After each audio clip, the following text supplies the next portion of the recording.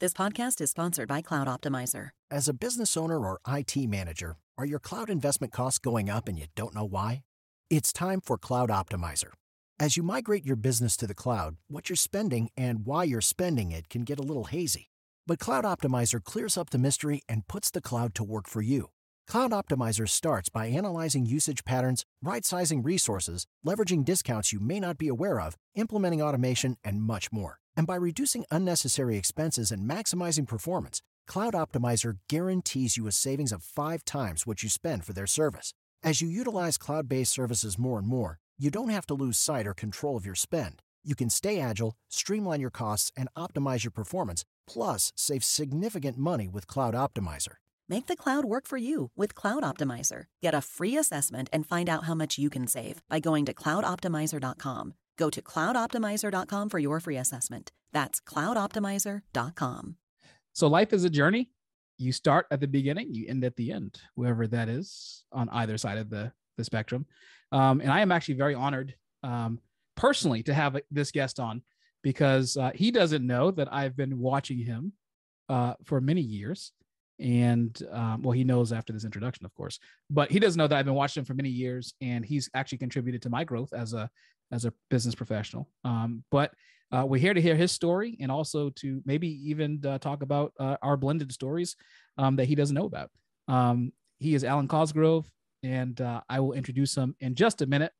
But before we do that, just a reminder that there is a new business resources page on the commonsensepodcast.com website. It's the Common Sense, that's CENTS podcast.com/resources. And on that resources page, you will have access to business resources if you're starting your business or if you're trying to scale your business. So there is a business stress test that I just actually created. That's on there now. Micah's library is also on there as well. So you can take a look and see what books that I've read that have contributed to the success of my business and might contribute to the success of yours. And there's also resources like Banner Buzz, like SiteGround. You'll be able to really take your business to the next level with some of those resources. So check it out. It's the commonsensepodcast.com/resources. And don't forget, if you're watching this on YouTube, hit that subscribe button and the like button. If you're listening to this on your favorite podcast platform, make sure you subscribe wherever you get it. But before we get started with this interview, I'm Michael Logan. This is The Common Sense Show. You're listening to The Common Sense Show. If you've just started a new business, or if you're just thinking about it, this podcast is for you. Micah Logan has a stellar track record coaching small businesses to achieve 6-figure revenue streams. The advice on this show is what has allowed him to have over 15 years of experience as an entrepreneur. Here is your host, Micah Logan. All right, as I mentioned in the open, I have Alan Cosgrove here, and this guy is one of my favorites. He actually has a long rambling list that consumes 20 pages of accolades that he has accomplished in his career. But the accolade that means the most to me is the fact that he has been a silent mentor of mine, almost like the Force in Star Wars, because I've watched him for many, many years of my journey as a professional in the fitness industry, moving me into the business part of owning a business. He's Alan Cosgrove. He has written or contributed to 16 books. He's the co-founder of Results Fitness and Results Fitness University. We will get into that. He is an international speaker. He opened his gym facility in 2000, and it's been the same owners for over 20 years, which is amazing given a couple things in the fitness industry, that the attrition rate on average is 50% over 6 months. And number two, gyms simply don't last that long. Alan, welcome to the show. Thank you for having me. What a nice introduction. Cheers.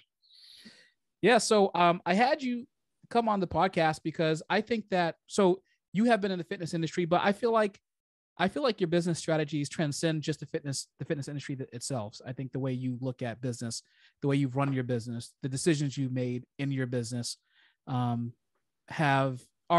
smart, simple decisions that have contributed to your success over the years. But before we get into some of the nuts and bolts and some of the philosophical questions, can you tell me a little bit more about yourself, and your wife Rachel, and how you all built Results, and what is Results, and all the other stuff? I think it's, it could be a really long rambling story, but I started in a town in Scotland. My parents were unemployed. We didn't have a lot of money growing up. And I tell this story just to explain my background.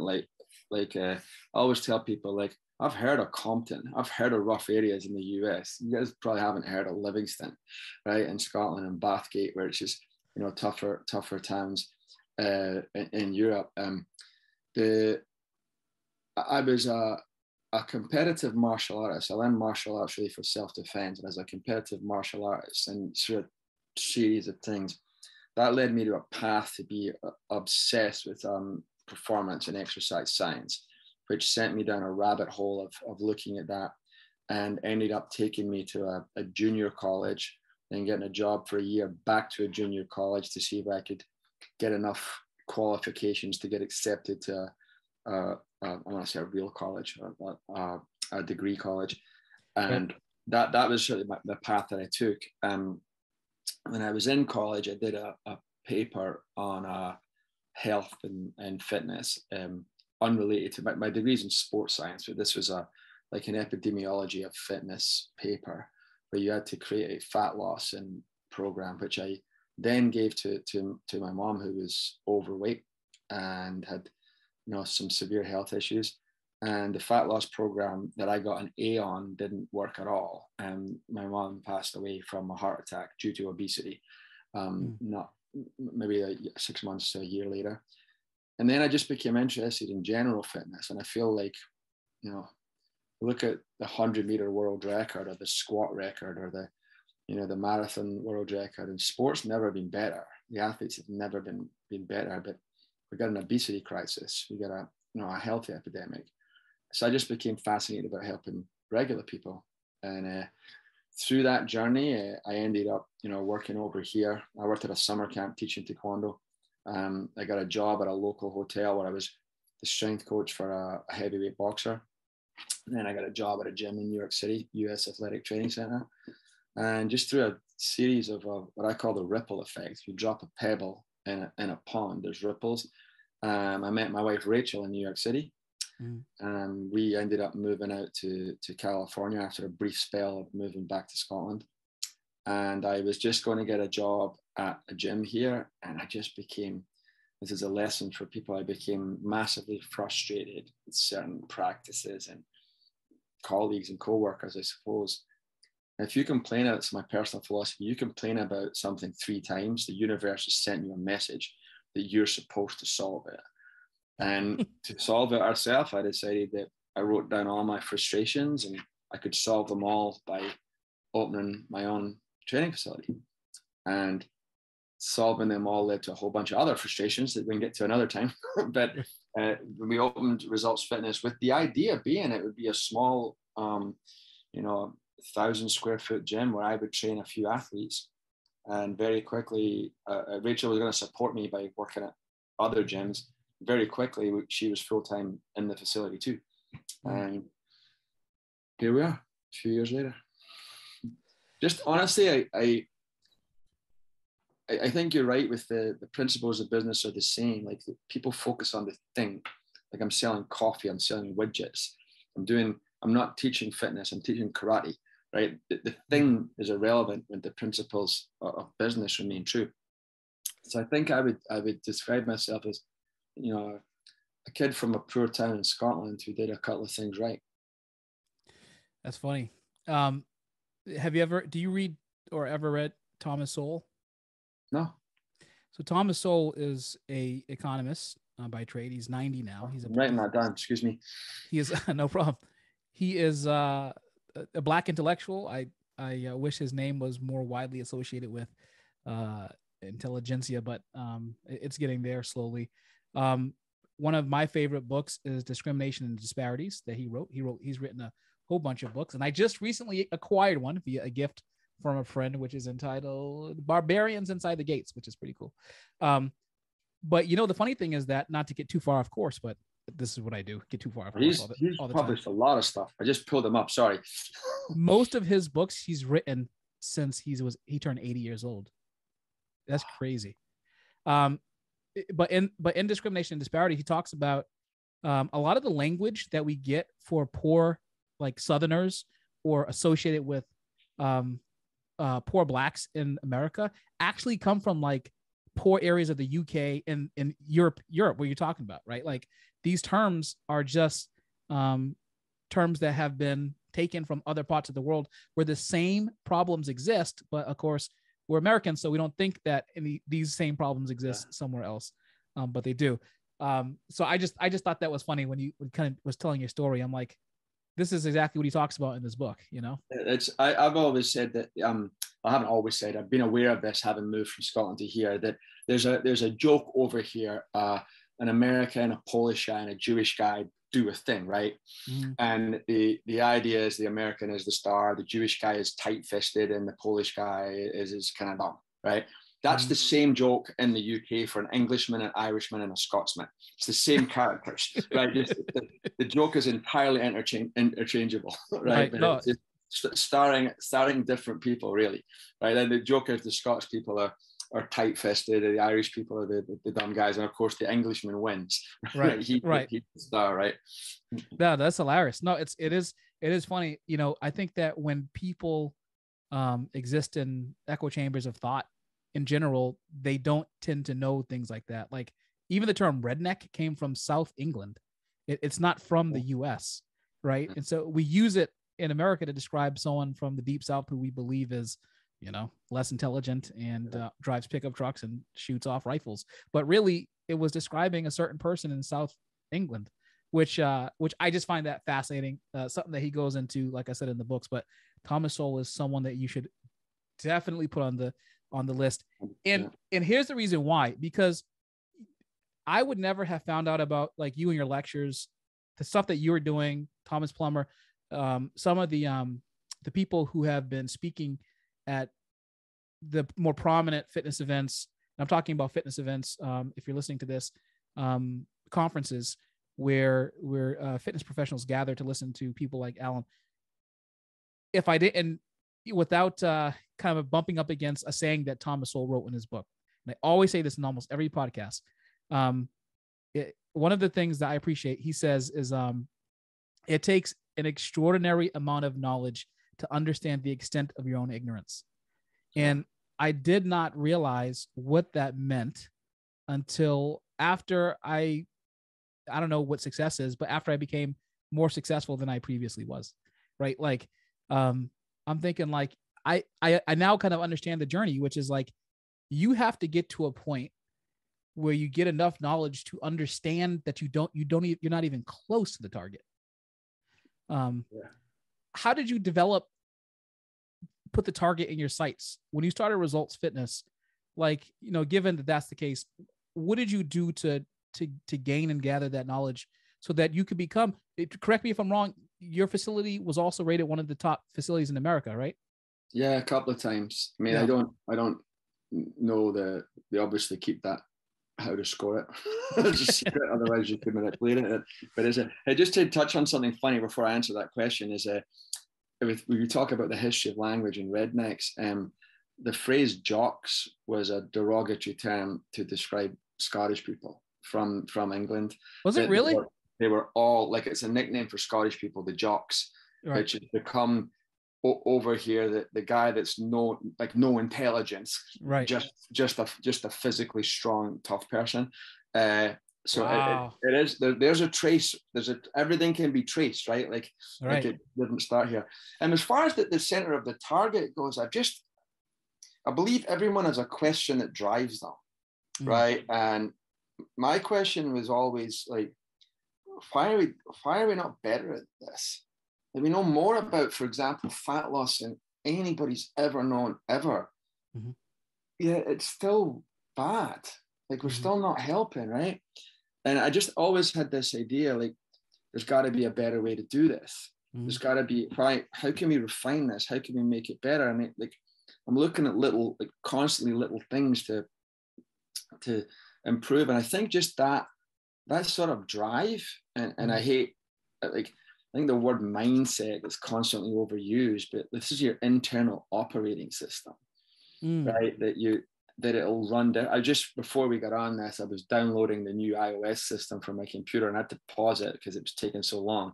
But now the computer will run differently, right, ideally more efficiently. So right. every like there's a part where I feel like sometimes, like, I'm sitting in my library, there's a bunch of books behind me.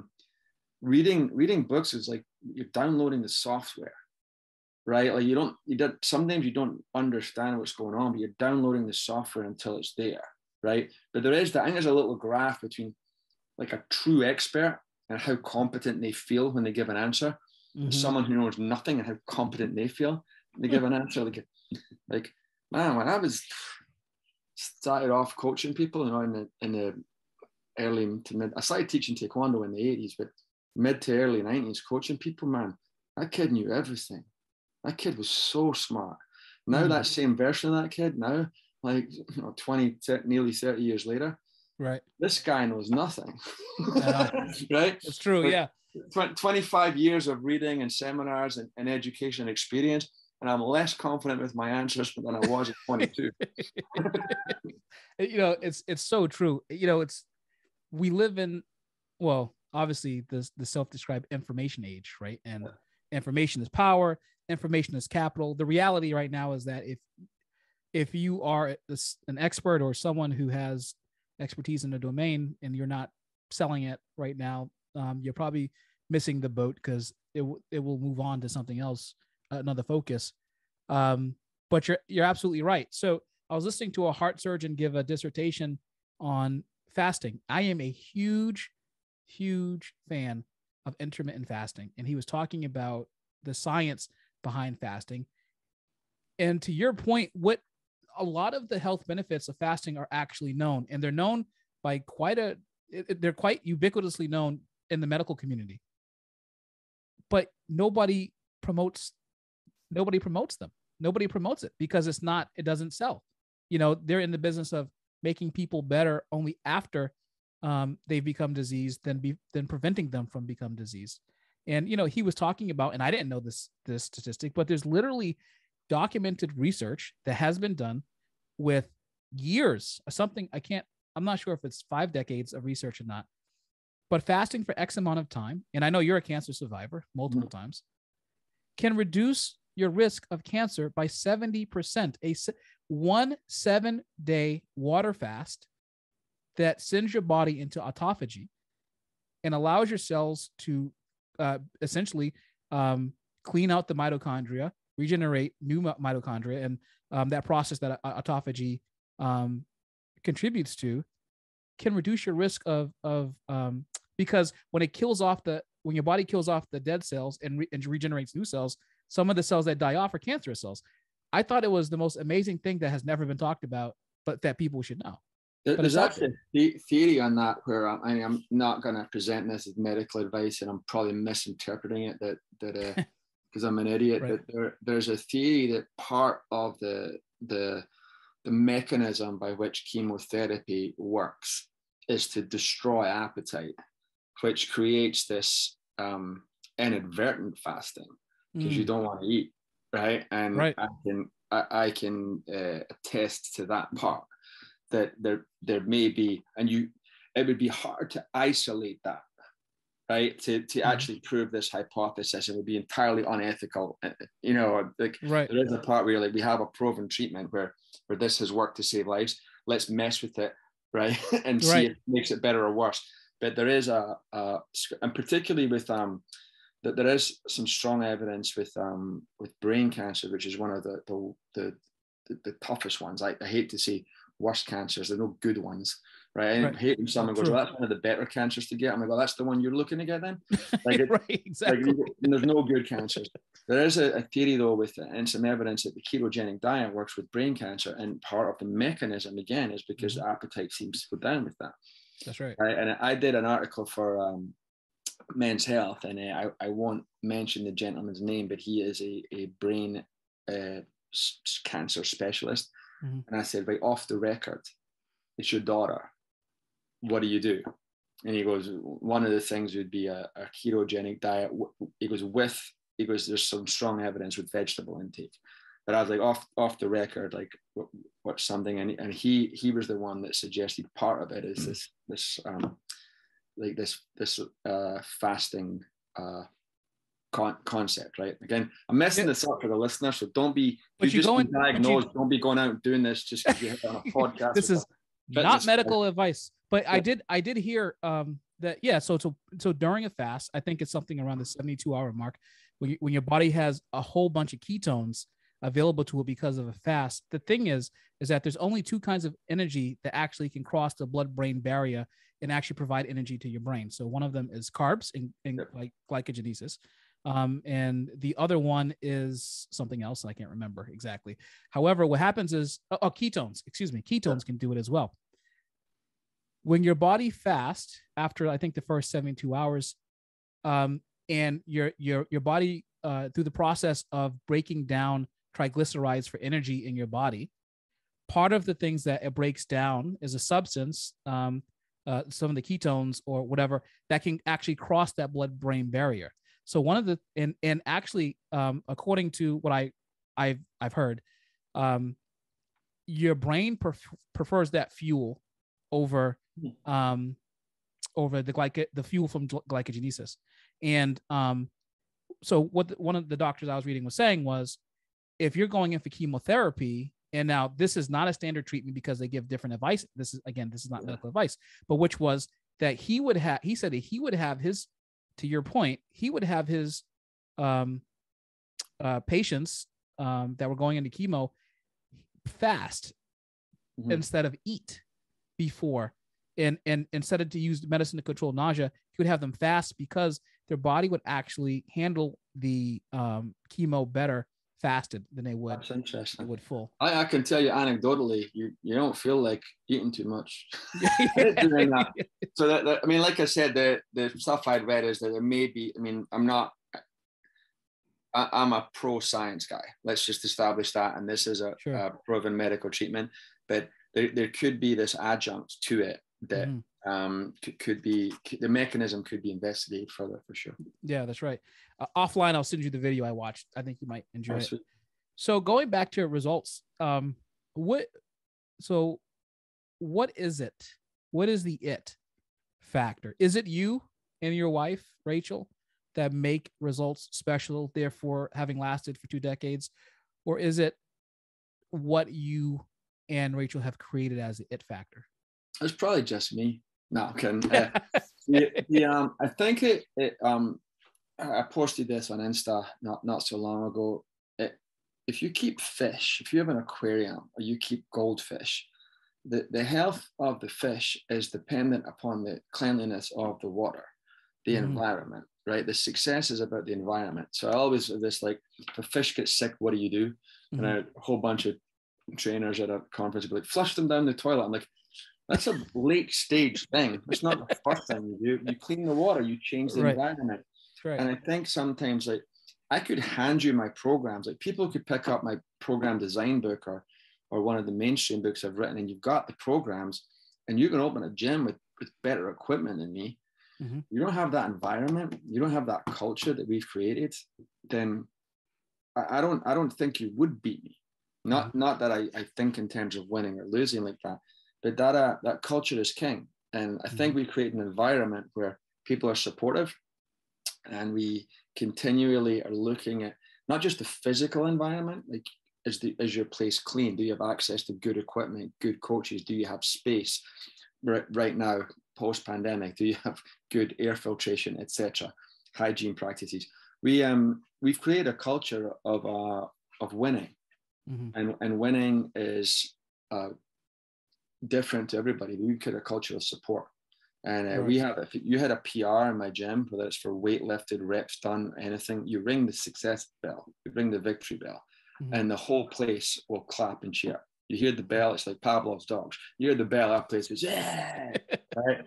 And so I think that if I was to say the magic, it was defining like a sort of, I guess, a core value culture, right? With the internal operating system is for the whole facility. And this is something we teach at one of our mentorships, is developing your core values. And the young coaches and gym owners come in, they're like, I want to get to how to write programs and billing and contract law and things like that. And I'm like, just when you establish that this is what you want, and for example, if you know me for any length of time, I joke around a lot, right? I'm gonna take my job seriously, but I don't make it serious. Right. I'm gonna have a good time. There are other people in the profession who think that I don't say they think I'm wrong. They think fitness is a serious business, and we should be more clinical in our approach and more standoffish and less fun. Neither one of those is correct. It's just strong or weak on how you feel about that. Right. I would be, some great coaches I know couldn't work in our environment, and I know I couldn't go work in other environments.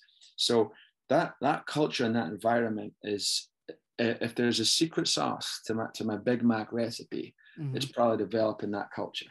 Right. It's funny because when you said that, I thought about CT Fletcher. If you've seen his gym, there is nothing special about the equipment that he has. It's all big, oversized, clunky 1970s to early 1990s, probably circa 91 bodybuilding gym equipment. And however, he has this culture and this cult of following because of who he is, and that he's created this mecca of strength lifting thing in his gym that people just want to be. They buy tickets to just sit there and watch people lift. It's almost like going to watch a strongman, but he brings people who have a passion for fitness and for strength themselves around. He has women involved. It's a wild. Have you ever seen one of these Iron Wars videos from his? It's funny. It was like 10:30 at night. I'm watching one of his Iron Wars videos. I'm like, dude, I want to go lift right now. It does something to you, you know? There is, if you look at that idea, right? Like West Side Barbell in Ohio with their power lifters, they've got a gym about the size of your office there, right? Like it's, and there was a Taekwondo team in Scotland that in a 10-year period of time, this team within Scotland, not Scotland, outperformed the United States in terms of international medals, right? And they don't have a secret training method. They just have a culture of winning, right? And it sort of success breeds success, right? That continues to happen. You see it with West Side Barbell, and if you start looking at if you look at the companies that are kind of crush their competition or the category number ones in their field, like Nike, Starbucks, things like that, they all have a system of core values, an operating system of their culture. Right. And that's the only, as much as they're all different, like Virgin, Disney, Nordstrom's, Ritz-Carlton, the one thing that they have in common is that, not what the core values are, that's how they operate it, right? And that's sort of the intangible of what we do, I think. That's great. And I believe in that firmly. And it's something that I think that people don't understand, because it takes a certain mind to understand culture in the business. And, at first you start to think it's the same thing that when people think about, for instance, why is it that this trainer, who I know more about programming than, is making more money than me? Yeah. And is it marketing? Does he look better? Maybe those things are true, but maybe it's also that he makes his clients feel like they're the only person in the world for 45 minutes to 60 minutes. Yeah. I think it's the impact of, like, if I give you a US national team shirt to join the US national team and whatever the thing is, now it's bigger than yourself, right? Now you're like, and the young guy comes on the team, and the young guy's kind of messing things up, or young girl. The teammates will take him aside and go, hey, that's not how we do things here. Here's how we do things. Here's what we stand for. And you get that at a national level, but it starts at a local level. Like, how do we support it here? And it, like I said, as these young coaches and gym owners listen to this right now, who are like, tell me about contract agreements and marketing plans and things like that. But it does start with your things that are important to you. Yeah, it's very true. I was in one of your presentations. One of the things that you had presented was a book by Simon Sinek, Start with Why. And I had never considered that question at the time that I listened to it. I can't remember how long ago it was, but it was not within the last 10 years, I don't think. Yeah, I think Simon's book was before that. Yeah. And I had, it made me kind of contemplate what why actually means, right? I think that it's a multi-layered thing. I don't think it's one thing. But I think it's a really good question. Why do you want to go in business?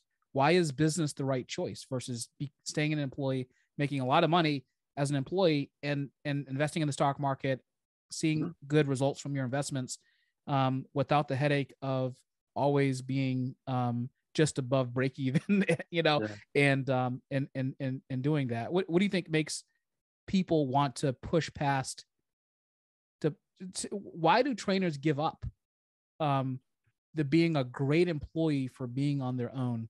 And I have this thing also to add to that, which is because you hate your boss is a terrible reason to go work for yourself. It's just stupid. Yeah, agree 100%. Right. Like, and well, I think why did they leave? I don't know. I think it's that internal question, right? I just had frustrations. Like I always thought I worked for myself when you're a trainer. Like, even though, I mean, I did some at the gyms I worked at, you would get your own clients and then give the gym a percent of that, which as a young coach, you think is extremely unfair. And then when you open your own business, you're like, wow, what an amazing deal I had. Right? Like, that was tremendous. Access to all these prospects, right, for zero marketing dollars. And then all I have to do is, if I get the job, I decide what to charge and I give a piece to the company. The funny thing, you say this now, I thought about this and I say to myself now, I'm like, dude, I would get rid of all these liabilities in a second to do that, because I'd make $500,000 a year flat out, with no expenses. So I think it's something internal that felt stifling to people, or that they didn't like it. And this just, my mindset was always that I worked for myself, and I paid a piece of the income to the gym. And as a young trainer, I thought it was some of my money went to the gym. Now I give some of that same money to the landlord, to the marketing company, right? It's the same thing. There's a cut goes to someone to allow me to run my business. So I think it was perhaps this, I can only speak personally. I just had frustrations at my environment, and I wanted to control my own environment. I wanted to own everything.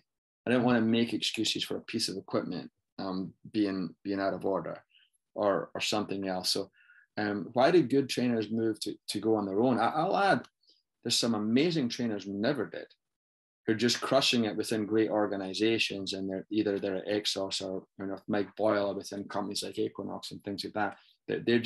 They don't have that entrepreneurial drive. Like, they don't have that. And I can tell you, I've got coaches working for me who are better trainers and coaches than I am, because it's their singular focus, right? They're only concerned about rocking the mic and delivering an amazing training session or getting that next program, where I'm like, I don't want to say distracted. I just have I have a lot of things to do, right? Like I have like a lot of other competing tasks and ideas for my attention. So they can be better than me. And I think you're to your point, just if the odds of success leaving my facility to go on your own just because you didn't like me, probably not high. But if you have a concept or something to go further, and then I'll help you. And the platform that you can have with me, and I've done a lot of the mistakes you're about to make, I can help you avoid them. So I think that's a great phrase. Is like, just because you hate your boss doesn't mean that you're going to succeed. It's a horrible reason it's probably the worst reason, right? Because you could get another boss easier than deciding to, like, if that's your business plan, I hated that guy. I don't know if that's going to work. Right? It's the worst business plan I've ever heard of in my life. And even the ones where people were serious are pretty bad too. You know, they actually want to write the business plan. You're like, okay, this business I wrote a joke once on, we were at a Perform Better 15 years ago. Mm-hmm. And we were in, without making fun of him, it was Craig Rasmussen, who's my head coach. Mm-hmm. We were at, I think we were watching the UFC or boxing or something, and we were at a Hooters, I think it was Hooters, one of the places, Buffalo Wings, right? Right. And then he ended up putting buffalo wing sauce on my shirt sleeve, and I put on Facebook, right, that's it, fired.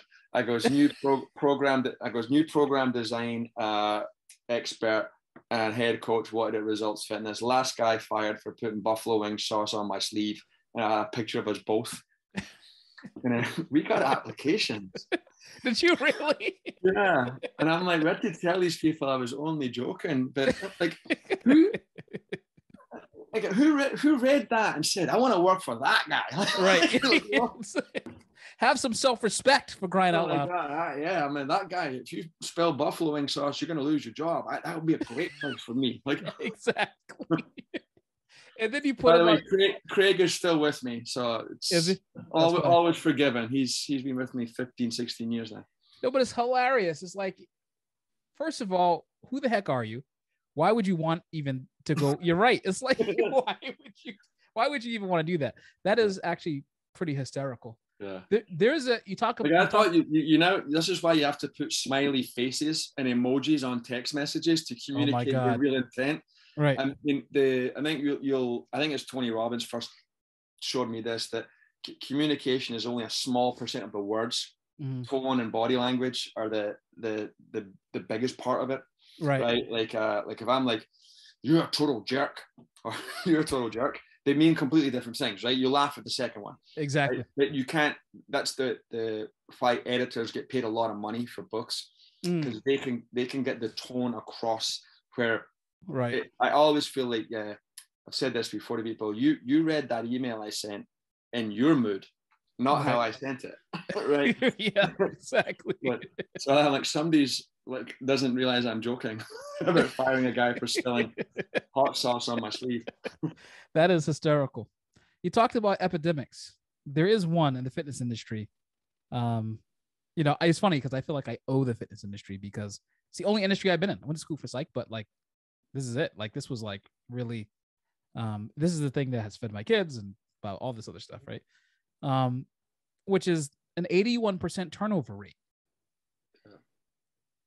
That is more than an insane turnover rate in an industry is 20%. 80% is it's barely workable. Like, what is contributing to this turnover rate amongst professionals or amongst the end user? Fitness the numbers are similar, right? Well, yeah.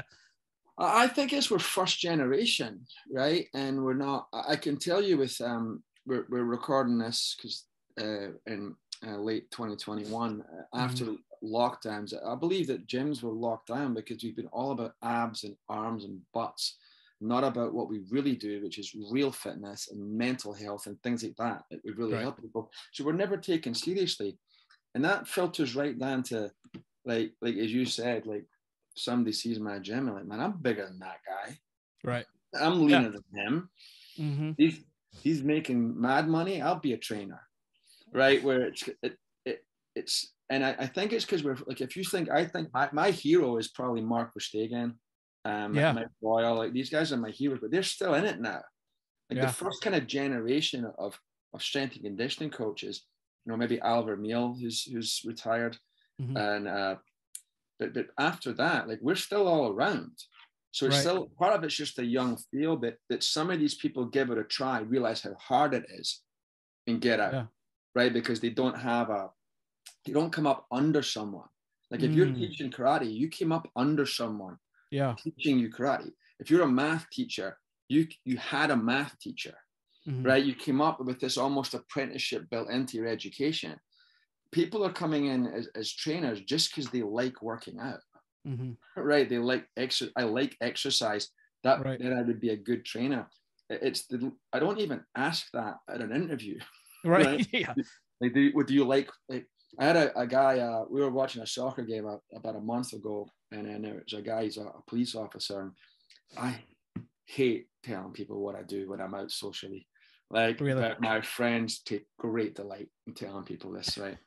That he's like what he kept asking me, trying out I own a gym, and he kept asking me, like, what is it? Like, what kind of gym is it? Like, I don't really know how to answer that. Like, Yeah, me neither.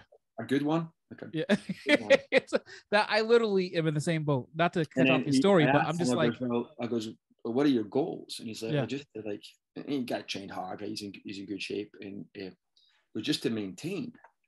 And I'm like, oh, I can't help you, because that's not what I do, right? If you're looking to make zero change whatsoever and you don't have any problems, I can't help you, right. right? And what is that? And what exactly does that mean to maintain? Yeah, I don't know.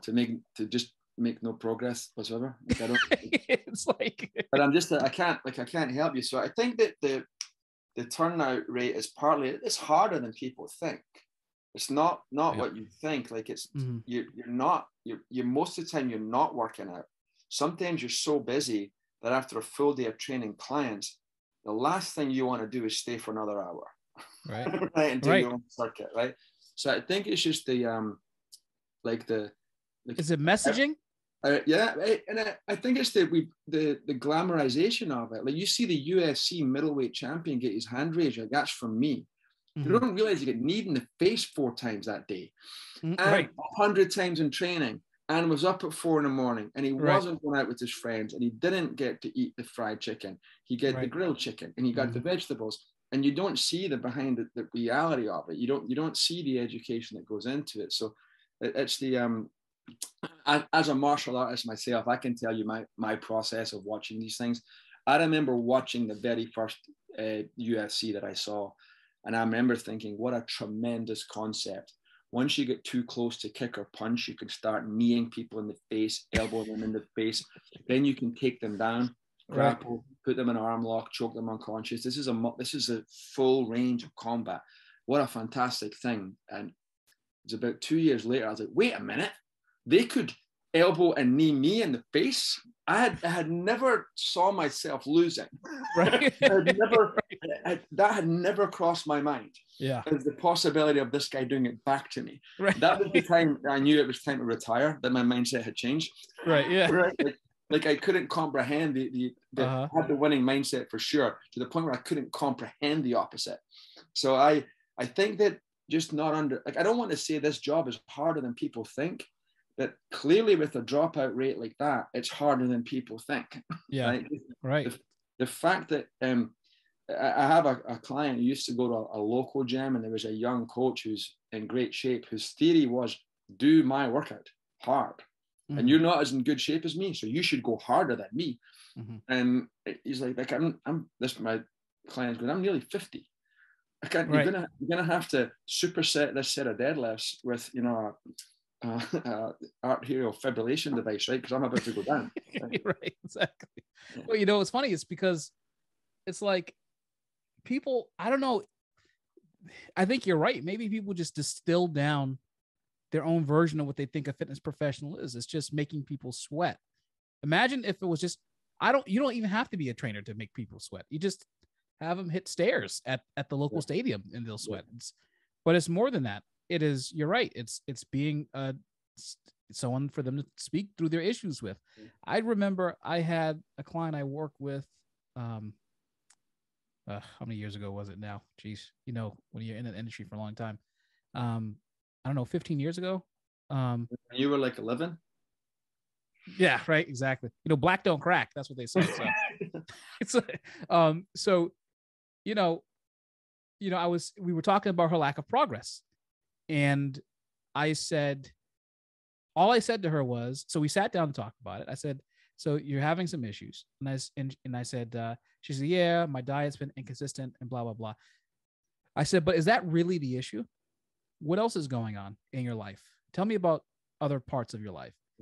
And then she just broke down crying because it was pressure from her parents to have a baby. And it was, she's not married yet. And it's, and these things change these types of behaviors change your relationship with things like commitment that could make you better, and also your choice of nutrition, and also how frequently you exercise, because the more you get depressed, sometimes the harder it is to actually get up and go to the gym, and to actually engage in behaviors that actually make you better, because are they making me better, or are they futility because I'm doing them and they're not entirely working, and I'm not pregnant yet, and I'm not married yet, whatever the case is. And that can be extraordinarily draining on a fitness professional, because like when someone unloads on you, that weight has to go somewhere, right? It usually comes on the shoulders of the fitness coach who's absorbing this information come in, and you're doing this on top of that at 5:30 in the morning, right? Yeah. 6 in the morning, 6:30 in the morning, and it gets really really hard to do that, right? And then the gym owner is hasn't replaced a piece of equipment that he probably should have a month earlier, and he's being a little slow, and that's a little frustrating, because that's a major part of your program. I can see how maybe some of these frustrations can build up to both mental and physical burnout, but I'm not exactly sure how to fix this from an employer side. Just that we've not been, like, the barrier to entry is so low that, yeah. I mean, the reality is you need to have a certification because someone one time said you needed to have one. There's actually no legal requirement for that. Right. You can get insurance without one. Right. It doesn't mean you're a good coach, but it's just the barrier to entry is so low that I think the dropout rate, half of that dropout rate is, this is just not what I thought it was. This is harder than I thought. And I don't think you get that dropout rate in like surgical oncology, right? Or things that are of a super high standard, because these guys are aware like how this job is going to be tough, but the rewards are great. So my thoughts are just, and perhaps there's no real career path, right, for a young coach, because we don't have, other than like internships and mentorships that are kind of a new thing. We don't have like a young coach who just got the certification should not be opening their own business. You should not. You should be going in under a coach. And I don't necessarily mean at a big box gym. I mean under a coach where someone can guide you and help you. You're not just brought in as staff. So us as a profession have to do a better job. I'm not just saying how hard it is. That just sounds like self-serving, man. This job is so tough. Right. You're in great shape. You're 20 years old. You've never been overweight, and you're just saying like, this will be fun. I'll do this as a job, right? It's maybe the barrier to entry needs to be slightly higher than we set it, right? And just have some type of a career. As much as I don't want to restrict anybody. I'm a believer in complete autonomy to a degree, I suppose, with what you want to do. I think that just the dropout rate is I think there's looking at tying it back to martial arts. I don't believe I think it's something like 1 in 1,000 get their black belt who take their first class, because it's hard. Wow. Right, it's harder than people think. Right, and the dropout rate, it's just. There's a lot of people. There's a lot of people who drop out, honestly, that will tell you just before they got their black belt. Like, because it works hard. Like they jump in a little bit. So I think perhaps I don't want to say it's a badge of honor for those of us that have made it through, but I think I'll leave it at that. It's much harder than people think. And a lot of people, I think there's also this like a ego thing for no one asks for help. Like you don't have to do this alone. There's people who coaches and mentors and consultants that can help you. There are these people who are just determined to never ask for help and do it on their own. And there's a few stories of people who've done that and succeeded. That's why we know those stories, because they are the absolute exception. Most people had someone help them on their journey.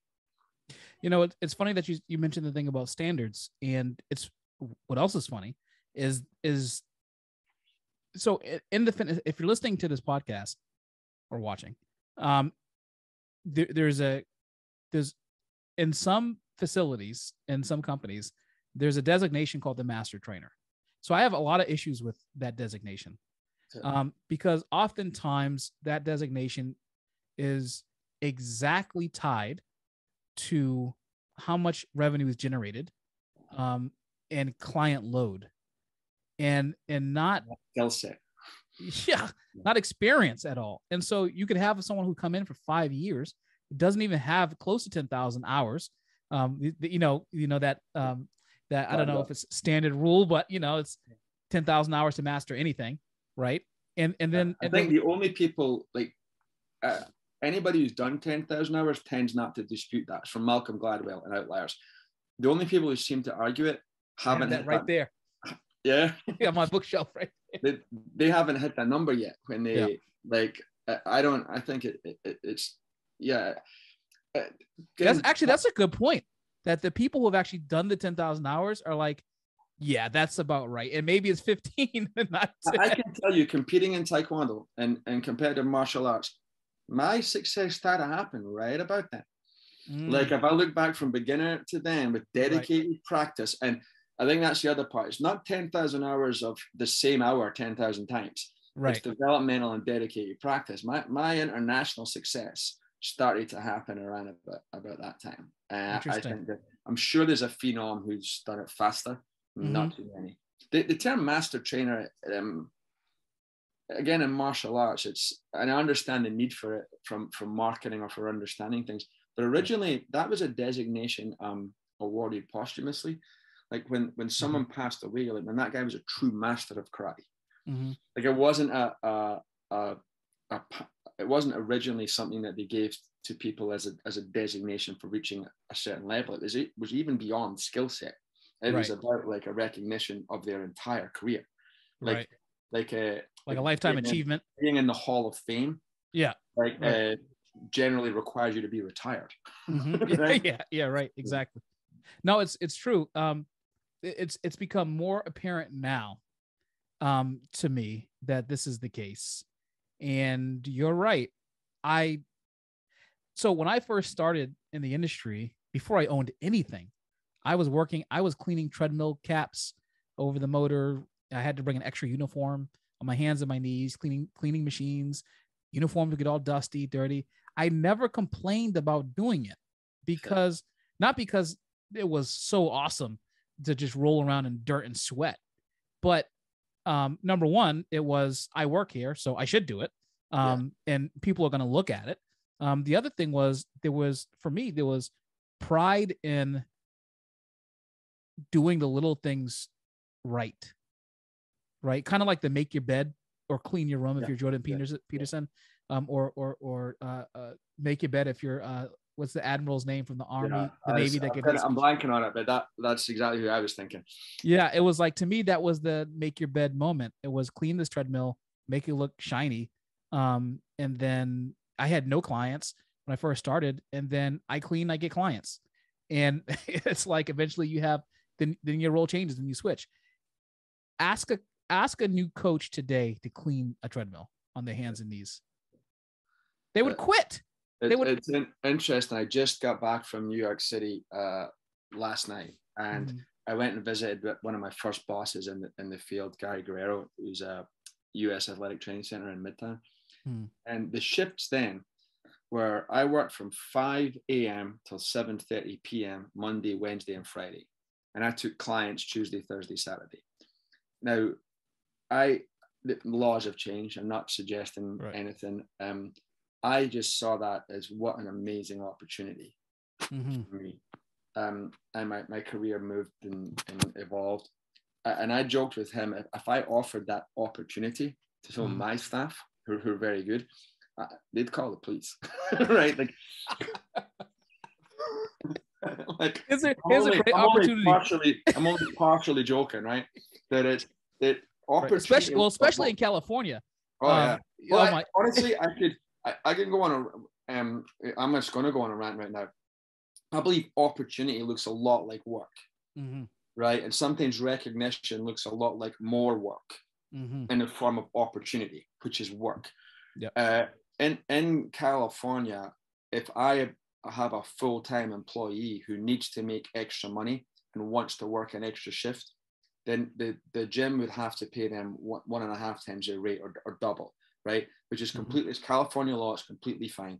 We have to have breaks at certain times, which some of my staff wouldn't want. They'd rather finish early and go home. The law requires we do it this way, and I'm fine with that. But if my staff member wants extra work, it doesn't make sense for most gyms to give it to them. It makes sense for them to hire someone else to do it. So that employee could go somewhere else and start working a second job who doesn't have to pay them a higher rate. Right. So, I mean, the system isn't set up to protect the employee. It's set up to punish the business. Right. That's right. There's one of like, I cannot give my staff extra shifts as much as I talk about like that. They'd call the police if I offered them that. Right. It would be illegal for me to do that, or I couldn't do it. It would make no financial sense to have someone work a double shift and pay them 50% more for the second shift. As a business owner, that you can't do that. You would have to get another coach. So some of these opportunities that I had are no longer there for young coaches, right? But because of things that are set up like that. So, but it's definitely like, young coach, could you clean the treadmill? Like, that's not my job. It's like, dude, it's below me. I didn't come here to clean the treadmills. It's like, okay, I clean the treadmills. You better than me. Like, and I'm writing your check. You know, there's a joke that like I think it was a guy walking in with his daughter, and she didn't know what an owner was. Because what's an owner, Dad? And she tried to explain it, and then he walked in with her and picks up some trash at the front and puts it away as he's walking to his office. She goes, I know what an owner is. He's the guy that picks up the trash. It's so true. It's so true. Well, Bedros Keuilian would say that it's the guy that signs the front of the check, not the back. Right? But you know, it's funny that you say that. There is an amazing gap between what people think they know about running small business or business in general and what actually happens on the ground. Like, there is no law that, like, it's like, I mean, I think you made a really compelling point, and which is that you're just not going to give them, you're not going to put your business in financial jeopardy to give a person, to satisfy some ridiculous, jurisdictional law that requires you to pay them exorbitantly more than what you value that job's, not them as a person, but that job in particular at. It doesn't make any sense. The role, not the person. Well, I think if you think about the reason for overtime rules and how it started is because this employee is tired, right? This is where it started from. It. So they because they're working late, and you have to pay them a little more, and I'm all about that. But then if they're tired, they're not as good, right? Right. It costs me more money for a guy not as good. None of this makes sense when you start being, running a business. But it's the opportunity looks a lot like work, right? And another quote I have is it's at some point, hard work looks a lot like talent.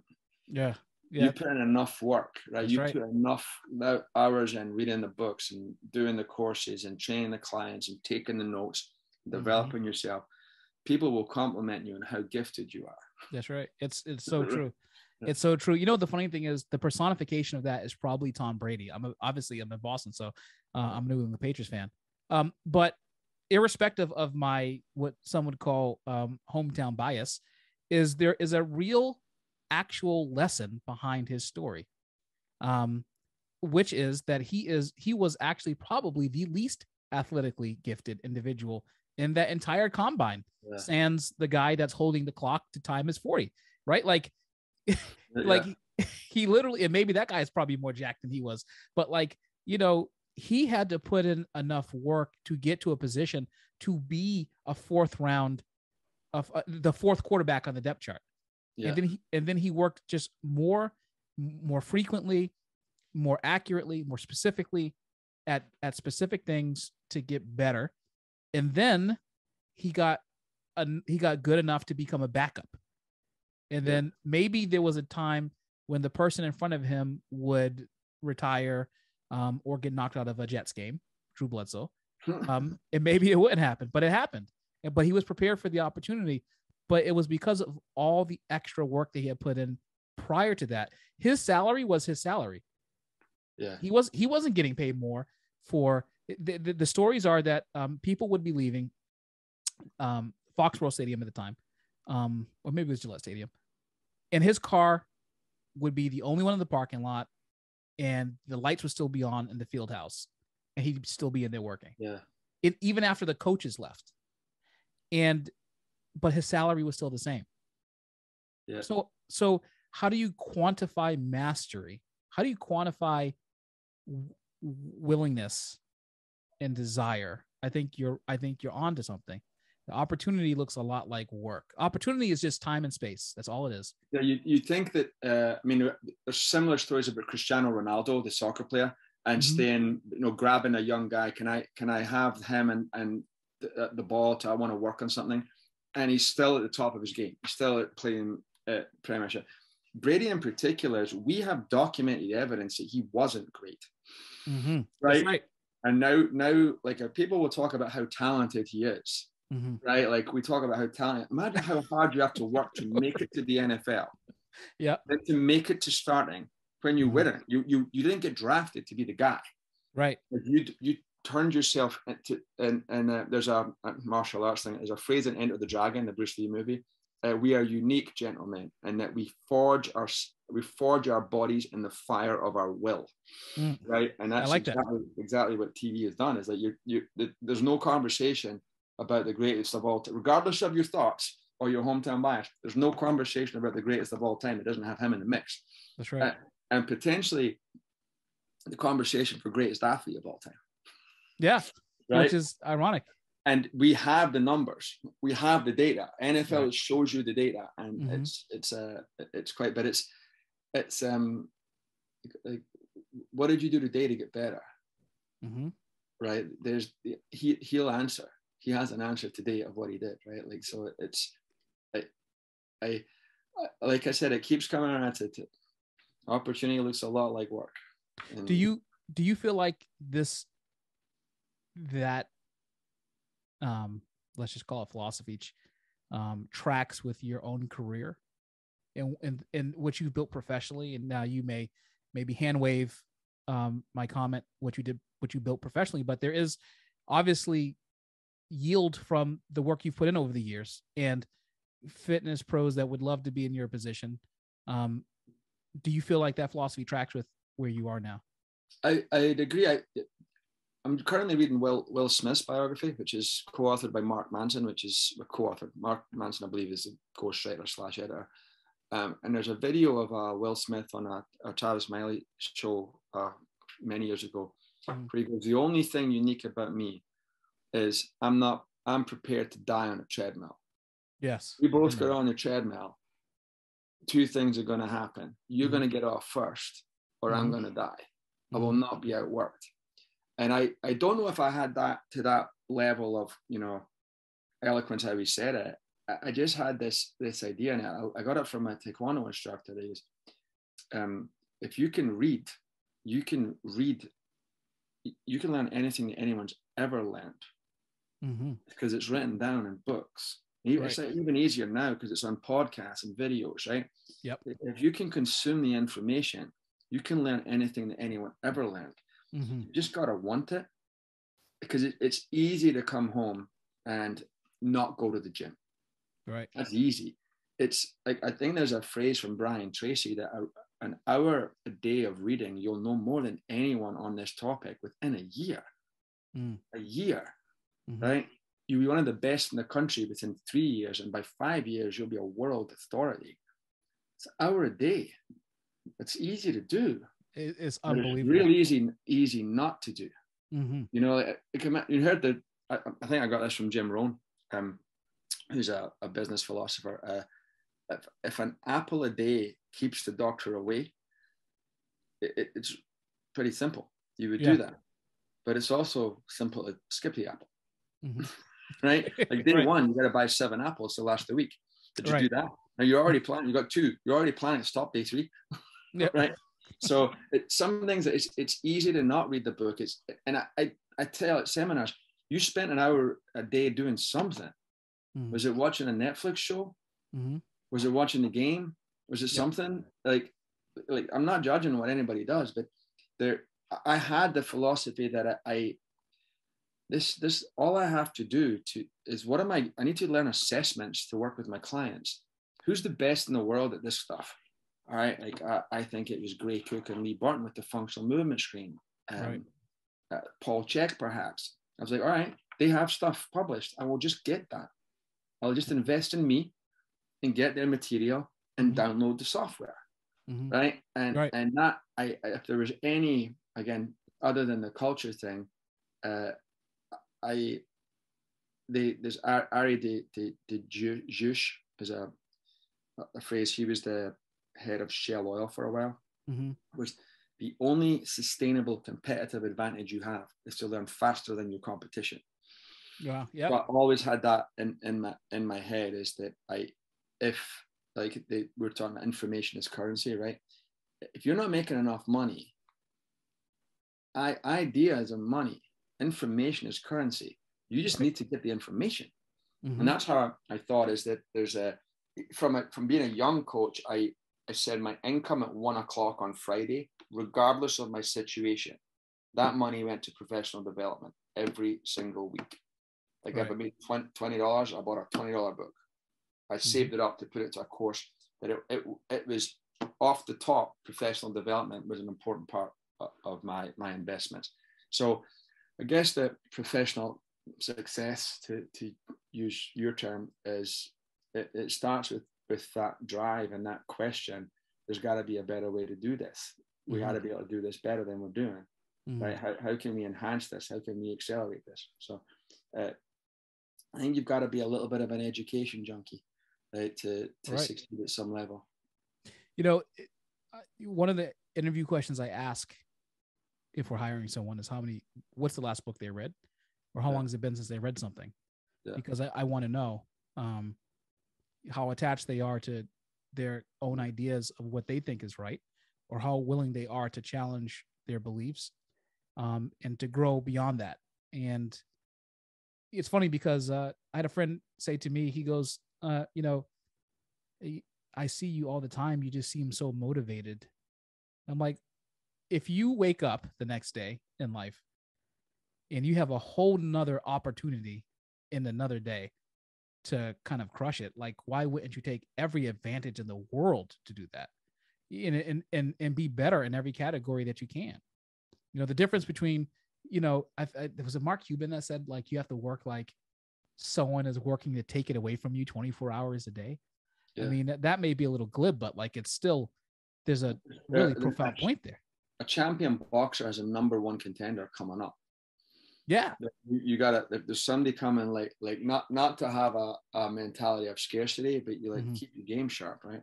Like you gotta keep your game sharp, right? And it's, you know, some people are, we went to a comedy show in New York City, and you're watching these like young comics just work on their material and like just little bits, and they're trying to get this bomb, like, and they're just working on it, and like that's all behind the scenes. They're recording it on their phone, or they're videoing it, and they're going to review it themselves, and they're going to work on their craft.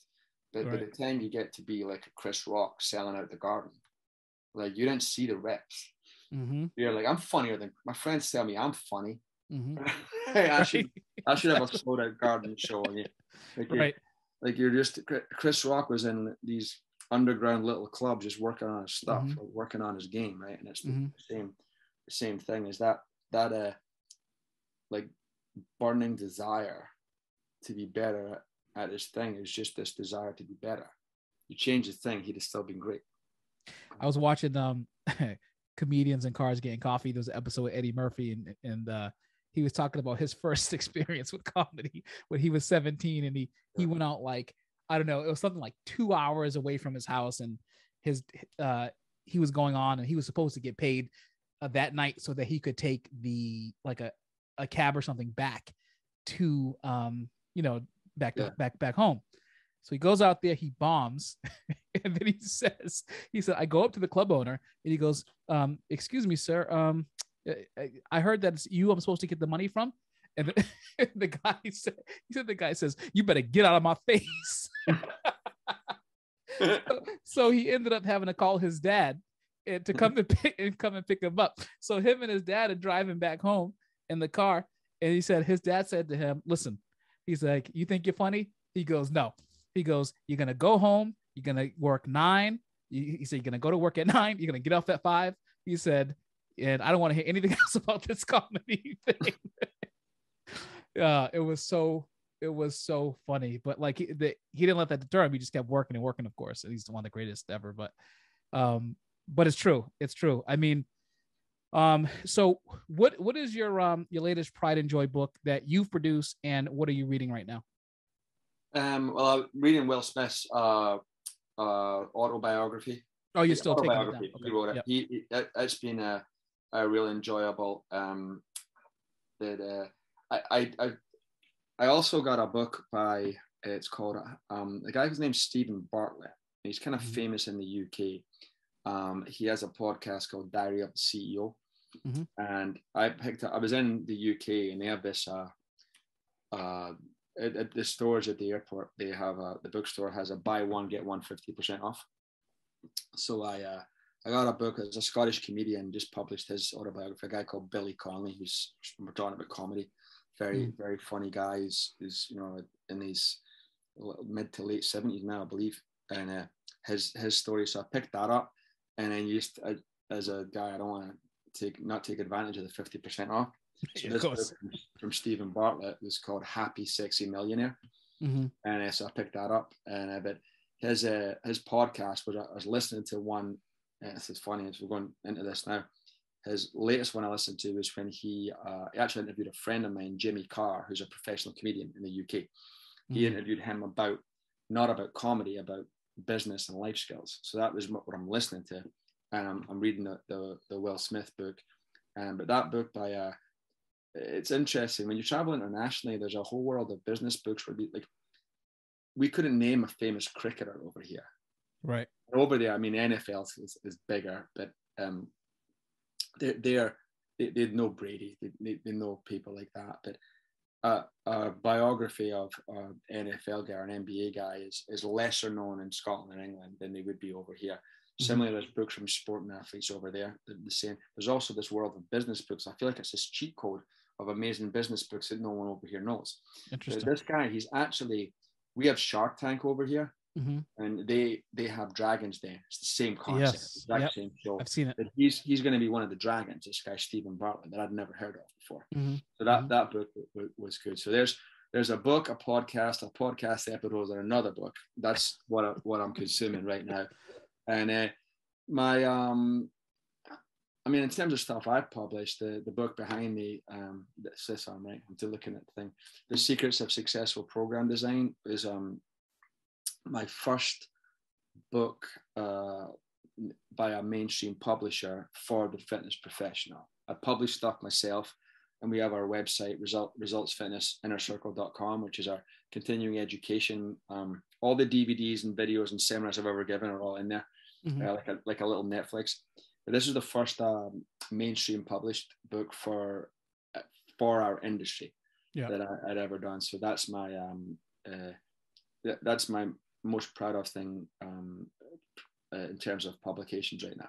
Right? That's like I said, you could get ideas, you could reverse engineer, you could get new rules of lifting or strong, and you could reverse engineer the programs and use them for your clients.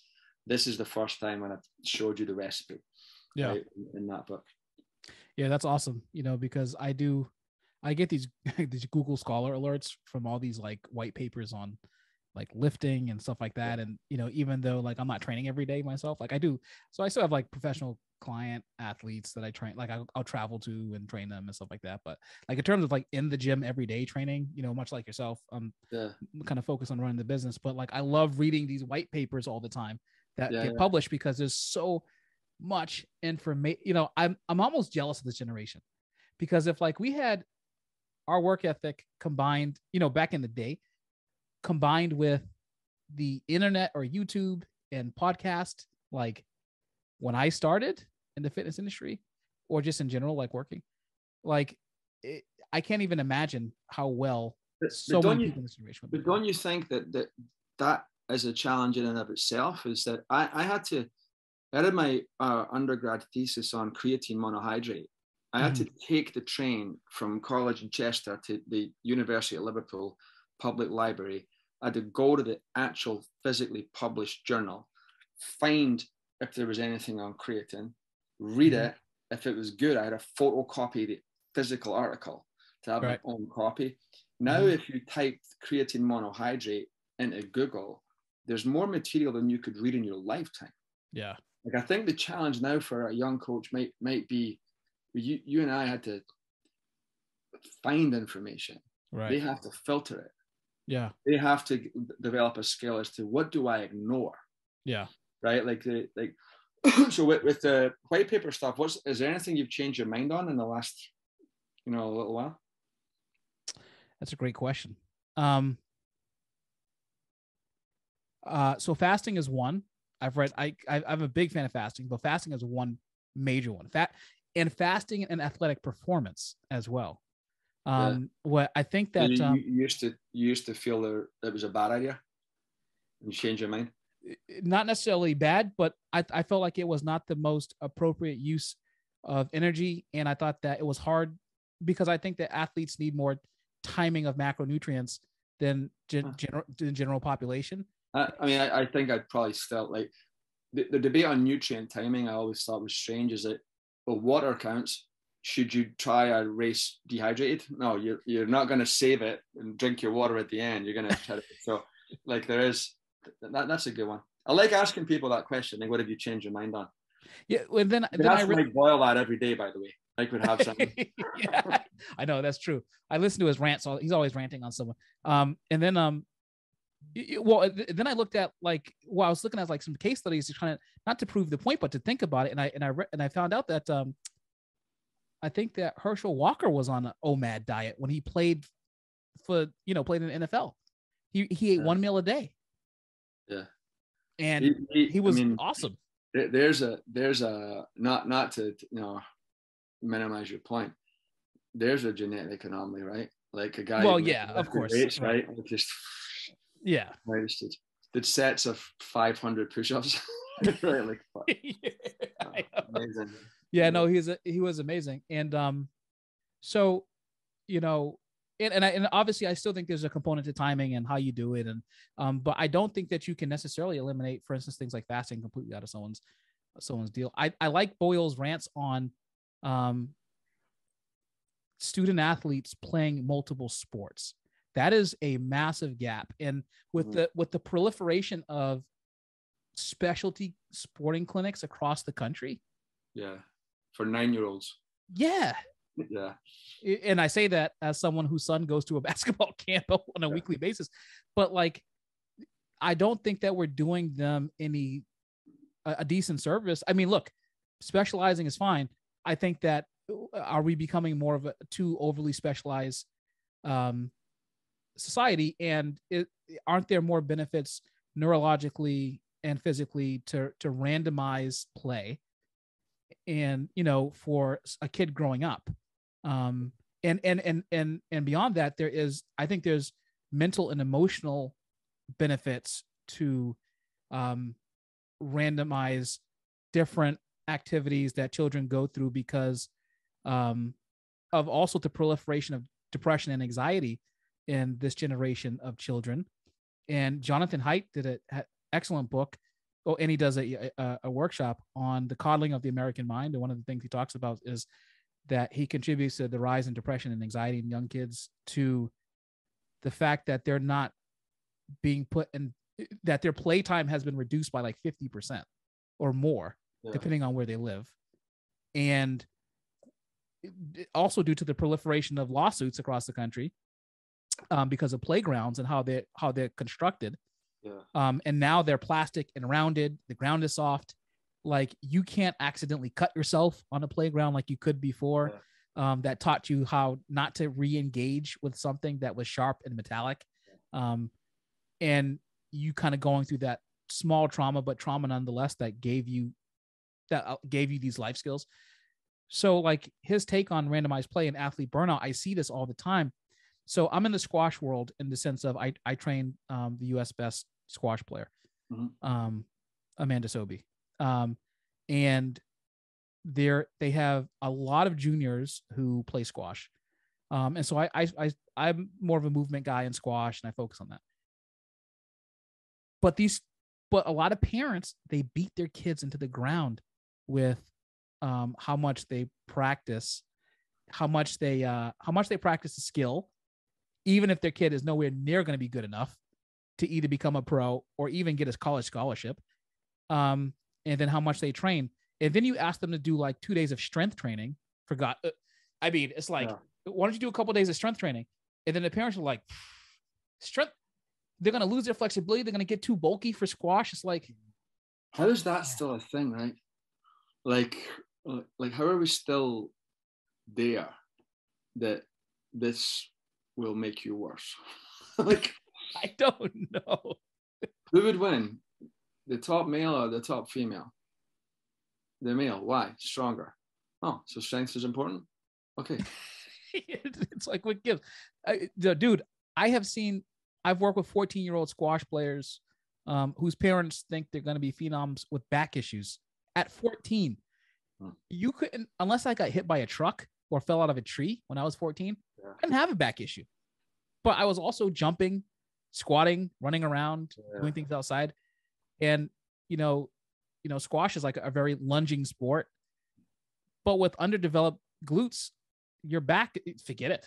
You just, forget doing glute exercises. And so I always ask them, well, what is your kid doing? Do they work out? Yeah. But they just do bands and things to like lengthen. There's this whole lengthening the muscle thing. Well, I don't know where this came from. Dancing, right? Is like it that like the long lean muscles of Pilates? Yeah, I think it came from that. Like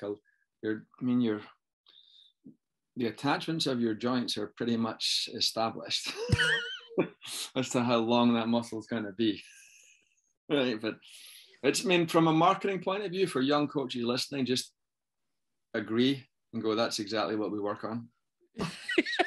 Yeah, exactly.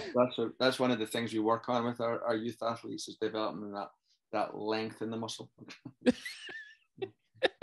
Well, it's funny because that's pretty much the conversation. It's like, yeah. So we'll do some of that. I get them alone. We do none of it. And it's like, what are we doing today? We're just hitting your glutes, buddy. That's literally all we're doing.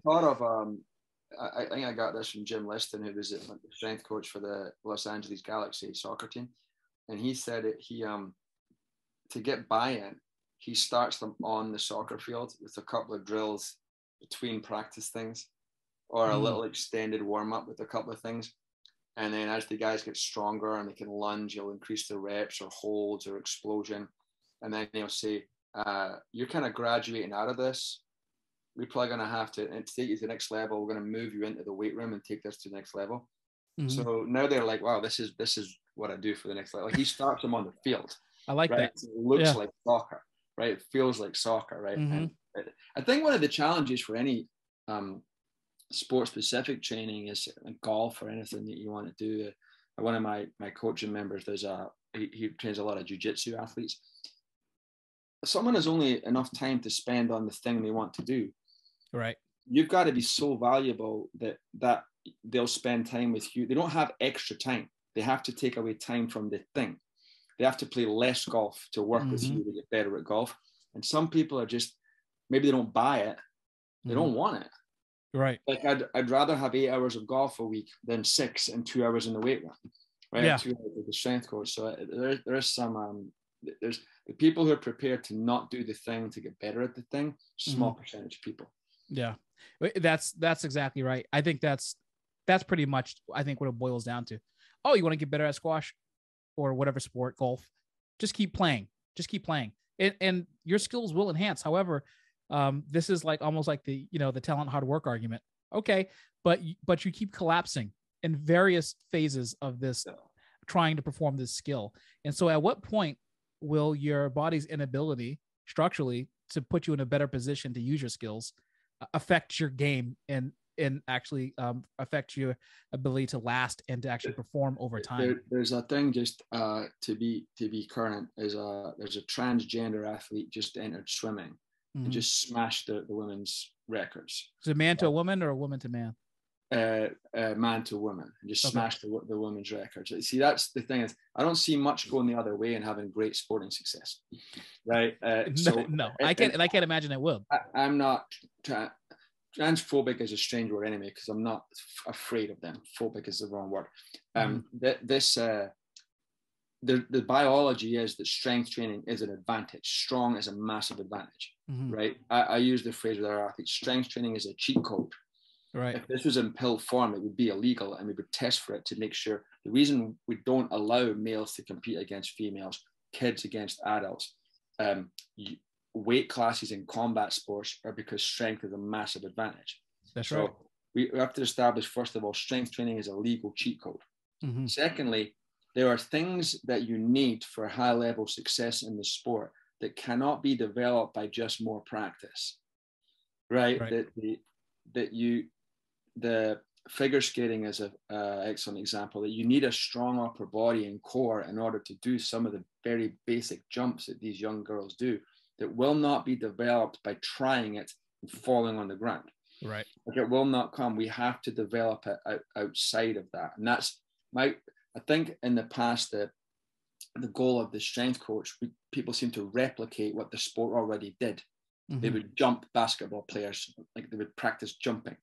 And like where we should be practicing what we should be developing what the more practice couldn't develop.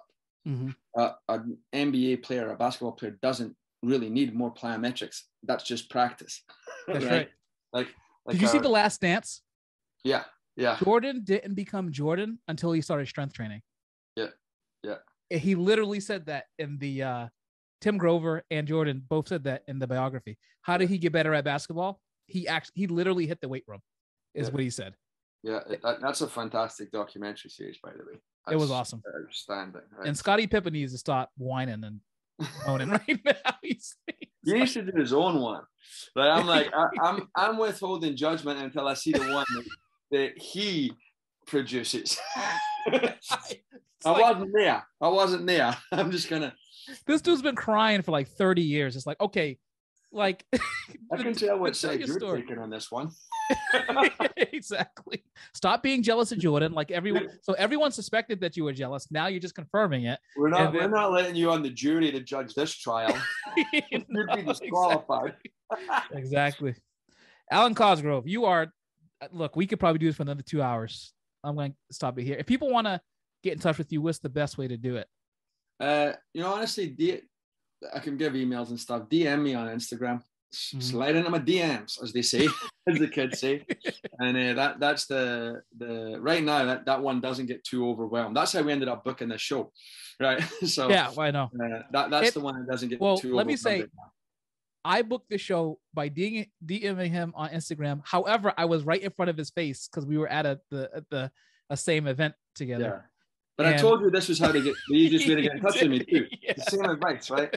So that's funny. I'm not just saying that. So yeah, that's the thing. But I always like my little sort of check is make sure you're following me, right?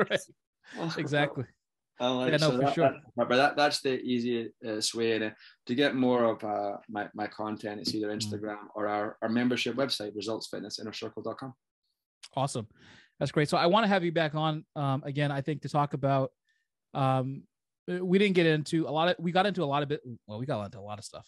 This was truly a Rogan style podcast. I want to kind of dip into more business principles, I think, with you and talk about the future of fitness. And I want to. I've got some good things to say there. Get your take about and that, ladies and gentlemen, is called opening a loop. That means you'll be back for the next one. There you go. Is it a hologram? Is it a mirror?